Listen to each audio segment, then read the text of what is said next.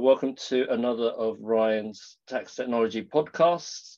Today we're going to be discussing e-invoicing. My name is Jun Miyake. I'm a principal in Ryan's Tax Technology practice based out of London. And I'm joined today by Alex Bolf and Adrian Stella. Do you guys want to introduce yourselves? Alex? Thanks, John. Alex Bolf, Senior Director at Avalara. My role is to track big global changes in the worlds of VAT, GST, and e-invoicing, advise our business in relation to product, in relation to content, and working with our core partners and customers. Adrian, do you want to introduce yourself? Hi, I'm Adrian Stella. I'm a director in Ryan's Tax Technology practice, also based in London with Jun. Been with Ryan for nearly 15 years now and specialising in helping our clients with solution implementations and general tax automation, mainly around VAT and withholding taxes. And we're now starting to get some queries on e-invoicing, which leads us neatly into today's podcast. Great, thanks. It's probably worth saying that what we're trying to do with this podcast today is look at some of the practical aspects of managing what's coming in terms of the e-invoicing requirements. But before we jump into that, let's start with the basics. What is e-invoicing? And maybe I'll throw that over to you, Alex.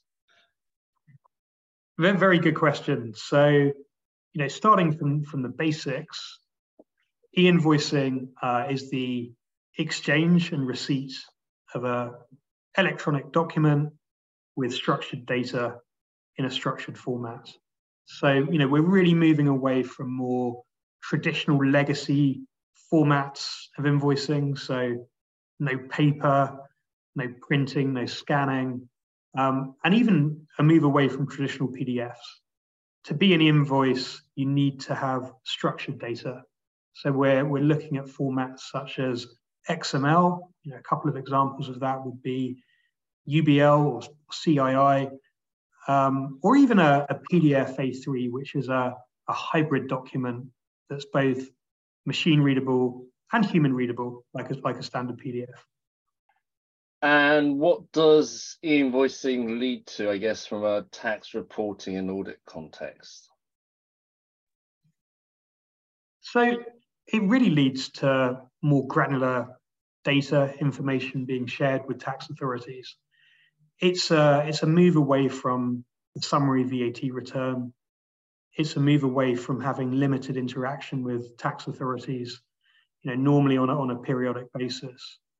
And in fact, under e-invoicing, tax authorities are getting real-time tax and transactional data every day. Every time an invoice is issued and sometimes received, the tax authority are getting visibility.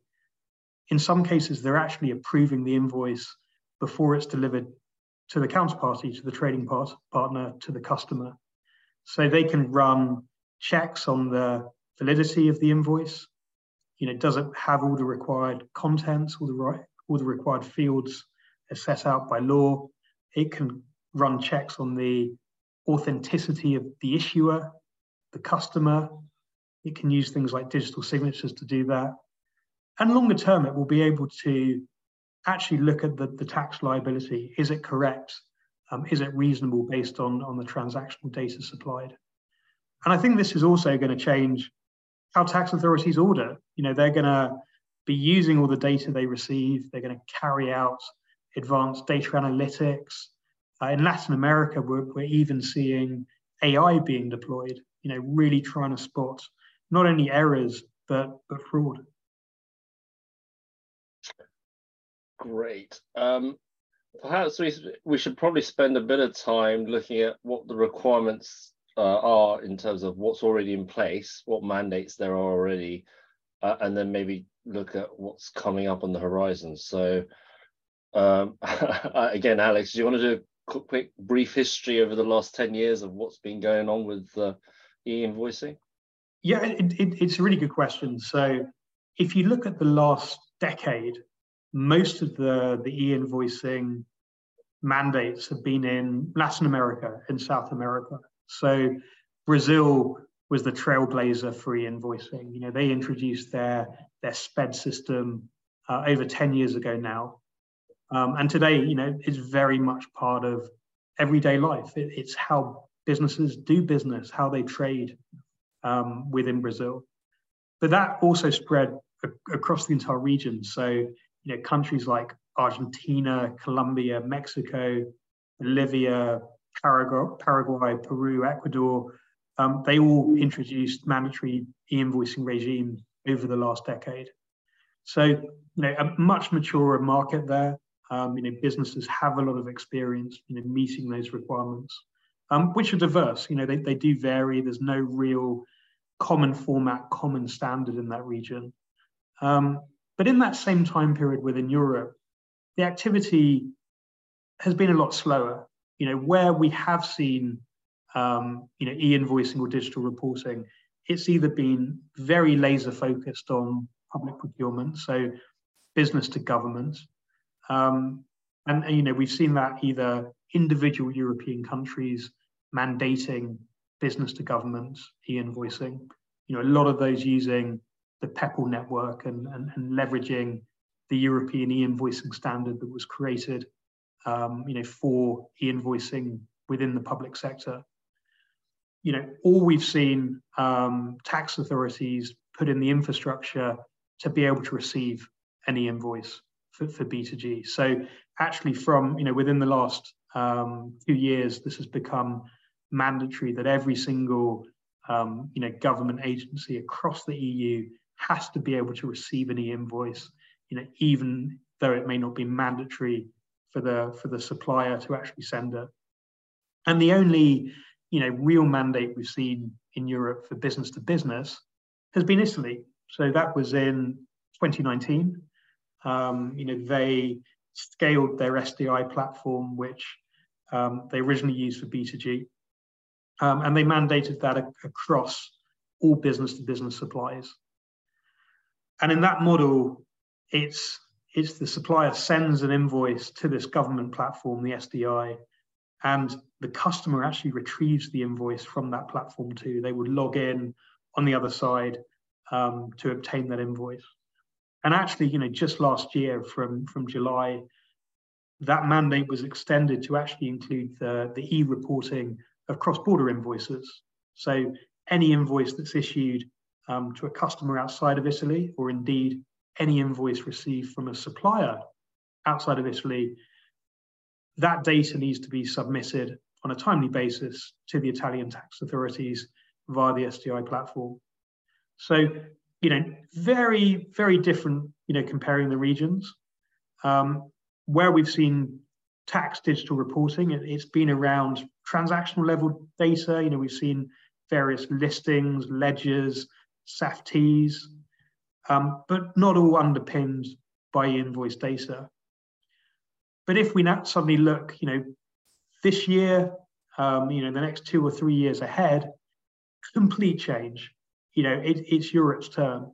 So from this year, from January, Serbia became, you know, the next European country to mandate business to business e-invoicing. That system, their e-factura, is live now. And then looking ahead to next year, suddenly, you know, we have close to 50% of GDP in Europe covered by e-invoicing mandates. And from July next year, France, Spain, Poland, all mandating electronic invoicing. So that is huge. You know, that's going to affect around 10 million businesses alone just within those 3 countries. And, you know, as we look further afield, further ahead on the roadmap, virtually every single European country will do the same. You know, there's a date that's been set, 2028, under VAT in the digital age, where under the proposals, intra-community supplies cross-border between businesses will be subject to real-time reporting, and that will be underpinned by mandatory e-invoicing. And so, you know, over the next 5 years, member states are going to want to introduce that domestically too. They're not going to want differences in rules and regulations between what happens domestically and what happens cross-border. Thanks for that, Alex. I mean, maybe I could switch this over to you, Adrian. The Commission has issued this VAT in the Digital Age proposal, VIDA. Should people be worrying about that now? Worrying is a strong word, but yes. Anytime somebody wants to institute a change in an IT landscape, it takes time. There are lots of businesses out there on, legacy ERP systems or more than one ERP system. And it's not just when you look at those ERP systems individually, but you've got to look at the processes that go on within the systems as well. So yeah, now is the time to actually start planning. Also, if you start looking into the weeds of the VAT and the Digital Age proposals, the door's been left open by the Commission to introduce domestic reporting requirements as well. So I think, Alex, correct me if I'm wrong, but if somebody gets in and implements something now, then that's basically safe once 2028 rolls on and the full requirements come in under the proposals. Under the proposals, there will be a grandfathering right. There'll be additional time for a member state to align their requirements to this new European standard. Although for e-invoicing at the moment, if a country wants to introduce mandatory B2B e-invoicing, they need to obtain a derogation from the European Commission. In effect, they need permission to do that. Under VIDA, that requirement to get a derogation will disappear. Over the next year or so, that will disappear if this goes through. But in the meantime, I don't see the European Commission rubber stamping, green lighting any e-invoicing mandate that isn't aligned to this new standard. So, potentially, countries like Romania, who are trying to get a derogation from the European Commission to roll out e-invoicing across the entire country, they may struggle. They may struggle, based on the models they're proposing. And I think a great example to look at this is Germany. Germany, just a week before the VIDA proposal came out, applied for a derogation. They said, look, we want to introduce mandatory e-invoicing. We don't know when. We don't have political consensus yet for an exact date. But they actually built their derogation request based on the contents of the draft VIDA proposal. So it will be aligned using the European standard. It won't be a pre-clearance system.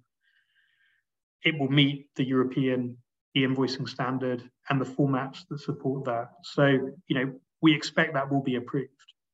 And I think that will become the new norm. Countries will have to follow this new European standard as set out within the VIDA directive.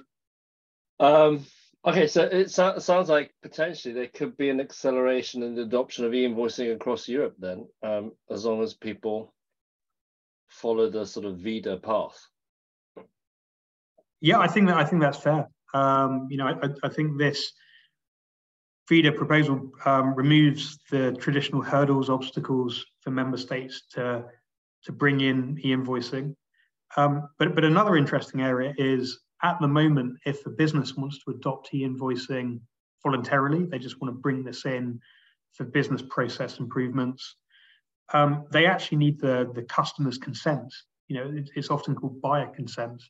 It stems from the VAT directive, which talks about parity between paper and digital, and that you can't force your customer, your trading partner, to accept an e-invoice. So part of this proposal is also to remove that buyer consent requirement. So it's not just going to be member states that want to implement e-invoicing and bring in mandates. I think it also removes the barriers for businesses to adopt e-invoicing on a voluntary basis. This will become part of their finance transformation projects. They want to automate their AP. They want to automate their AR. They want to lead to faster payments from customers, and be able to automate the entire end-to-end P2P or OTC processes.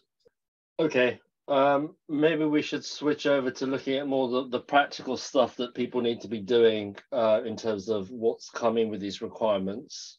So again, maybe I'll switch it over back to you, Adrian. What do people need to be thinking about or doing right now for e-invoicing? Sure. Thanks, Jim. Well, I guess the key thing is to actually start the planning now. You know, I guess I'd say you've got to understand and, you know, start cataloging all of the processes that, you know, are resulting in invoices being issued and invoices being received, so that you can gauge the impact that these proposals are going to have on these processes. There will be weak points, either process or data driven, in each of the processes. You can't just sort of say, well, I issue invoices out of this ERP. You need to know, for example, well, is it driven by a sundry invoicing process, or is it driven by a sales order generated process? Those sorts of things. You also need to understand within those processes where there are points of manual intervention. You know, as VAT managers, people will be familiar with the phrase workaround. Those are not going to fly so well under e-invoicing if people are, you know, doing things to work around the system. Because, you know, the phrase dummy credit, people will have been familiar with in a sort of procurement landscape. You know, those things that might have been able to adjust invoices on or off the system and things like that, they result in things that actually end up in the reporting now under e-invoicing. So it's really understanding all of the, you know, the ins and outs of those processes from a data manual intervention perspective. And, you know, that sort of extends to, well, what happens when you need to correct invoices, which happens. You know, we didn't have the guy's VAT number when we cut the invoice. Well, should we have cut the invoice? You know, that's another question for process. If we did cut the invoice, well, how do we go and fix that? You know, all of those sorts of bits and pieces we're going to need to understand across all of the processes. Alex, what are your views on this? I think Adrian just made some really, really good points. You know, it's looking across your business processes and tax processes. You know, there's obviously a system issue here. You know, you need to identify, you know, what systems, what platforms you use, not only to raise invoices, but to receive invoices. You know, the full AP and AR systems. You need to look at, are there any specific arrangements, anything that differs for individual customers? You know, maybe they're forcing you to use their own legacy procurement network. Do they require a certain format? Do you need to log on to a certain portal at the moment? You know, all of this may change within an e-invoicing mandate, you know, as we start moving to, you know, one common process. I think data is imperative because, you know, if we go back to the start and, you know, what the definition of an e-invoice is, it's a document with structured data. So, you know, there are going to be very strict requirements in terms of the invoice formats, the data fields that need to be complete, and the format of that data. So, you know, a lot of these e-invoicing mandates are based on Universal Business Language, UBL 2.1. It may be that the data within the source system isn't in that format. Maybe it's not granular enough. So part of this early discovery stage is just having a look, you know, what's the current state? What systems, what data, are there manual workarounds? Are there individual types of supplies where I do something a little different? And master data becomes really, really key here as well, because Adrian mentioned, you know, having a VAT number or not having a VAT number of your customer. Okay, today, you know, maybe that raises a risk, a red flag. You know, you have the risk of being assessed, getting a penalty. Under e-invoicing, it's often that tax ID number, a VAT number, which is the driver to actually deliver the invoice to the customer. It is the identifier for your business partner. So if that field is missing or it's incomplete, it's inaccurate, the customer may not actually receive the invoice. It fails on step one. The computer says no. So that becomes really critical. There are then often kind of new invoice contents requirements come in with a mandate. So, looking ahead to France next year, the customer's SIREN number will need to be shown on the invoice now as well. That might not be a data field that everyone has within their master data. So, now is the time to really review, what master and transactional data do you hold? Is that complete? Is it clean? Is it in the right format, based on the mandate? Or is it indeed in the right format that, your e-invoice software provider will need to ingest that in? Picking up on the master data point, you've got in some systems this thing called one-time customer or one-time vendor, basically a dumping ground for the people that are too small to bother setting up with traditionally. Those guys, if you need to cut them an invoice, you actually need all their information now. Absolutely, Adrian. That's a really important point. And a lot of the time, the headline for an e-invoicing mandate is, look, it only applies to large businesses to begin with, or enterprise level companies. And therefore, SMEs, very small businesses are exempt. I mean, that's only half the story, because, okay, a small business may not be required to issue an e-invoice on day one, but actually, by default, they are required to receive an e-invoice from day one, because they will all have large vendors who are covered by a mandate. So, no longer can a business just say this is an occasional customer or an occasional vendor. They need to be treated the same way. You need the right master data. It still needs to be submitted, via the required government portal, via the required network. And it's almost like we're all in this together, because if the other party isn't aware of these requirements, they don't know how to receive this invoice, how to access it, how to download it, how to even read it. A lot of these invoices are in XML, so they may need a human readable version as well to pay it. You won't get paid. So to add to that kind of list of kind of to-dos, we've talked about systems, we've talked about data. I actually think kind of stakeholder engagement and communications is also key. You need to start communication with your vendors, your customers now. Make sure that they're aware of your data, make sure you're aware of their data, start that collection process early. But also, start communicating about these new channels, these new ways you're going to exchange invoices together. And if they're not prepared, maybe help them. It's imperative, the way the VAT system works, that both parties are able to provide and receive valid VAT invoices. And in this new world, valid e-invoices. And Alex, that extends to intercompany invoicing, right?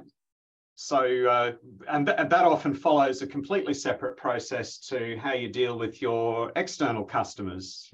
I've seen examples where, people just raise journal entries and create Word documents. That's got to all go out the window, right? Completely. Even some of the largest companies in the world for intercompany, they have an Excel template, and they're manually adding various kind of recharges, transfer pricing adjustments. Under this new world of e-invoicing, it's all about transparency. It's about documenting everything. And suddenly, tax authorities will get that visibility.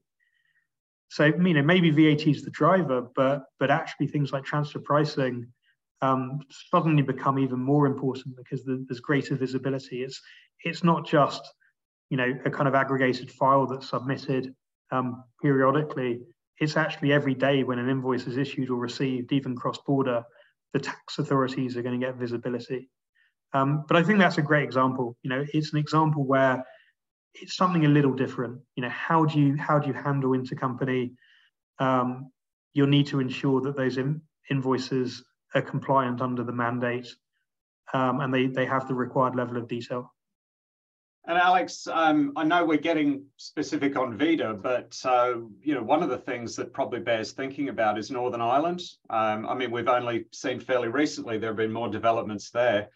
How do you see that playing out? So yeah, as we record this, we're all frantically, looking at the latest developments, as agreed. So, the devil will be in the detail. But to the extent that Northern Ireland stays within the European Union for supplies of goods, at the moment, that would include abiding by the VIDA rules on e-invoicing. And indeed, there has been a recent Treasury policy paper that recognises that, recognises the fact that Northern Ireland businesses trading, with other businesses within the European Union, would have to follow VIDA, and that HMRC are following that quite closely. All right. So I guess from a systems perspective, I know with some of my clients that the ERP systems aren't necessarily going to meet all these requirements, particularly when they come thick and fast as it looks like it will be. And we've got some history on that, and we've also got clients that are on older ERP systems that aren't sort of fully supported either. And I think historically they've gone to point solutions and things like that. But I think the discussions we've had, it's not just a compliance problem, is it? I mean, it's getting the tax right up front, and there's a whole load of master data issues and various other things. So I guess where does Avalara add value to this? Yeah, maybe we could delve into a bit of that. Yeah, no. So e-invoicing is the clear direction of travel for tax compliance. Long term, it probably will replace the periodic VAT return, or at least it'll be e-invoice data that underpins how that VAT return is prepared, either by the taxpayer or indeed the tax authority. So, Avalara already covers the end-to-end VAT compliance lifecycle. We do registrations, we do classification, tax calculation, we support VAT returns, and a lot of digital VAT filings, things like SAFTs, other listings and ledgers. So, we're naturally getting involved within e-invoicing. 2 years ago, we acquired Imposia, a leading e-invoicing company based in Germany. And, we've now been working, with them over the last couple of years to re-platform, integrate that into the Avalara technology platform and improving the user experience, improving the country coverage. And the main thing we've done as well is we're creating a single API. So, rather than have lots and lots of different point solutions, different patches, different software solutions for an individual country, we have one single e-invoicing solution with a single API built on a global standard, so UBL 2.1, the standard I mentioned earlier. And businesses can just connect their ERP, their billing system, marketplaces, other platforms. It's kind of agnostic in terms of where that data is coming from. And that common data set is ingested. And then within our solution, we then transform that to meet the relevant country mandate, whether it needs to be in a required format, whether we need a human readable version, whether we need to get an authorization code from a government or tax authority, whether we need to add a specific digital signature, whether we need to add a QR code, whether we need to route that invoice via a platform, via a network, or indeed, send it to the customer. And then, we just add, new country content every time there's a new mandate. So it's built for scalability. It's a single scalable global solution, and flexibility in terms of how that's implemented. So that's our approach. We're very excited about it. We've got some great customers already, but with the wave of mandates that are coming next year, we're now working with some fantastic ERP partners, and enterprise businesses, helping them on their e-invoicing journey. So being able to meet this myriad of complex requirements across the globe. And then, Adrian, I guess from Ryan's tax technology perspective, what are we doing to help our clients? Yeah, so I guess we start way back in the planning stage. So we do something called a tax and process assessment, which traditionally is focused around the tax processes. But as we're getting more of these e-invoicing queries, it tends to bleed over into some of the procure to pay and the accounts receivable processes. Looking at, where and how are the invoices being issued / received? Going into some of the points we raised earlier about the data points, the manual interventions, etc. Because, traditionally, once the tax code hits the invoice, it becomes tax data, and we deal with it in the return, and we can, look at the process from a how do we correct it? Now the focus is a little bit more back in the chain. We also then sort of take that a step further, where we can offer, advice around, maybe support with building a business case for making change. Traditionally, that focuses on automation, but more and more tax people are actually being asked about e-invoicing, whereas, that was more a procurement or a supply chain question. Now people are looking at it saying, well, hey, the commission's sort of saying you've got to do it, so that's a tax problem now. So people are starting to take a bit more notice of that, and we're looking to help them out on that side of things as well. Not necessarily just the business case, but also the planning. Traditionally it's been, well, how do we automate, and how do we put in a compliance solution? What order do we do it in? Now we've got a third cog in the wheel of, well, we've now got e-invoicing as well. Do we lead with e-invoicing, then do determination, and then do compliance, or what's the best order? But it's also then sort of factoring in, well, what does the existing landscape look like? And IT doesn't operate in a vacuum. They have other business critical system changes that need to be made. We've got, in the SAP world, people are in the middle of S/4HANA upgrades and things like that. So trying to compete for IT resource and plan around that as well. And I guess the final leg for us is getting involved in, helping people implement their chosen solutions, be it determination, compliance, or e-invoicing.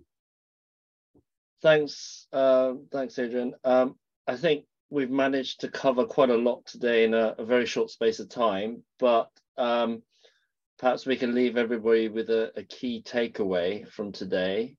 Perhaps I turn to you, Alex, first. What's the key takeaway from this podcast that people should come away with? My key takeaway is this is a business critical issue, and businesses should start looking at this today. It's something which will require time to really consider. This touches upon various different financial, business, and tax processes. It's going to require engagement with a lot of different stakeholders across the business.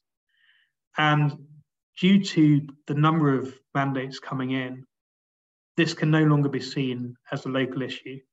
It needs to be looked at centrally, by head office, by the wider tax and finance function. And, it's time to really look at this as a single issue. And therefore, you really do need to find a strategic partner to help you on this journey, a single, scalable, global e-invoicing solution. Great. And Adrian, anything else to add from your side? I think Alex has summarized it pretty well. I guess one point I would throw in is if you're, if I could say European listening to this, but you're working in an organization that is US headquartered, this may not be on their radar. So I would say, to echo Alex's point, you need to probably get it on the radar as something that should be started now.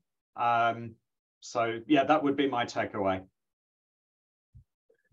Okay, great. Thank you both. I think what we're planning to do is, I know there's a lot of clients interested in e-invoicing and what other people are doing, etc. So Avalara and Ryan are planning to organize a roundtable for those clients to get together and have a real deep depth, in-depth discussion around e-invoicing. So if anybody that's listening would be interested in participating in such a roundtable, if you could basically reach out to us, and I think the contact details are available on the landing page for this podcast. It just leaves me to thank both Adrian and Alex for their time today. So thank you both.